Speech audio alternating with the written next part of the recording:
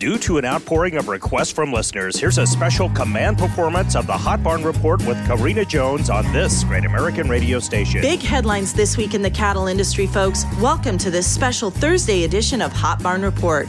We have a lot of breaking news from around the world that we had better get to. Straight from Bloomberg Law, JBS South America confirmed a report that the company bought nearly 9,000 head of cattle directly from illegally deforested farms in the Amazon, saying that it was the victim of fraud and admitting its employees were involved. The rap sheet for these repeat offenders is pretty lengthy.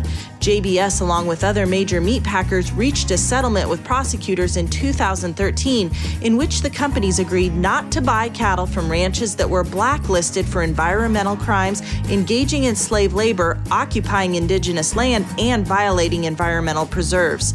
The agreement was initially celebrated for contributing to a marked fall in deforestation, but in recent years has drawn increasing criticism from environmentalists for lacking teeth. Although prosecutors have the power to fine companies for poor compliance, they have so far chosen not to do so and preferred to work with the meat packers to improve their results.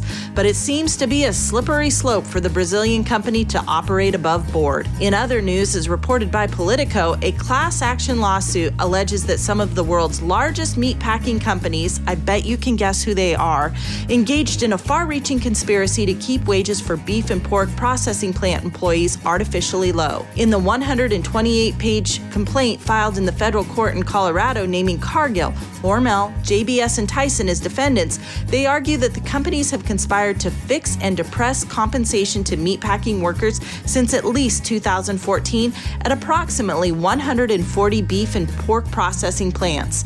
The named processors produce approximately 80% of beef and pork sold to consumers, according to the complaint.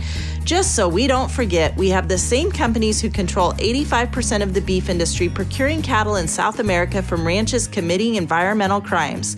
These same four companies are caught in legal battles alleging wage fixing and price fixing, both coming from cattle producers and retailers.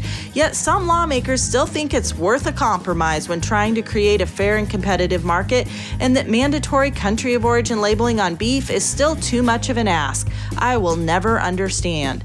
The only thing hotter than these headlines is the action happening at the dime a dozen hot barns that support the American cattle industry. Stockman's Livestock, Lemon Livestock, North Platte Stockyards, St. Onge and Newell, Platte Livestock Market, Tri-County Stockyards, Torrington Livestock, Creighton Livestock Market, Bassett Livestock Auction, Mobridge Livestock, Ogallala Livestock Auction Market, and Presho Livestock. Catch them all on cattleusa.com. Have a great day from all of us at the Hot Barn Report.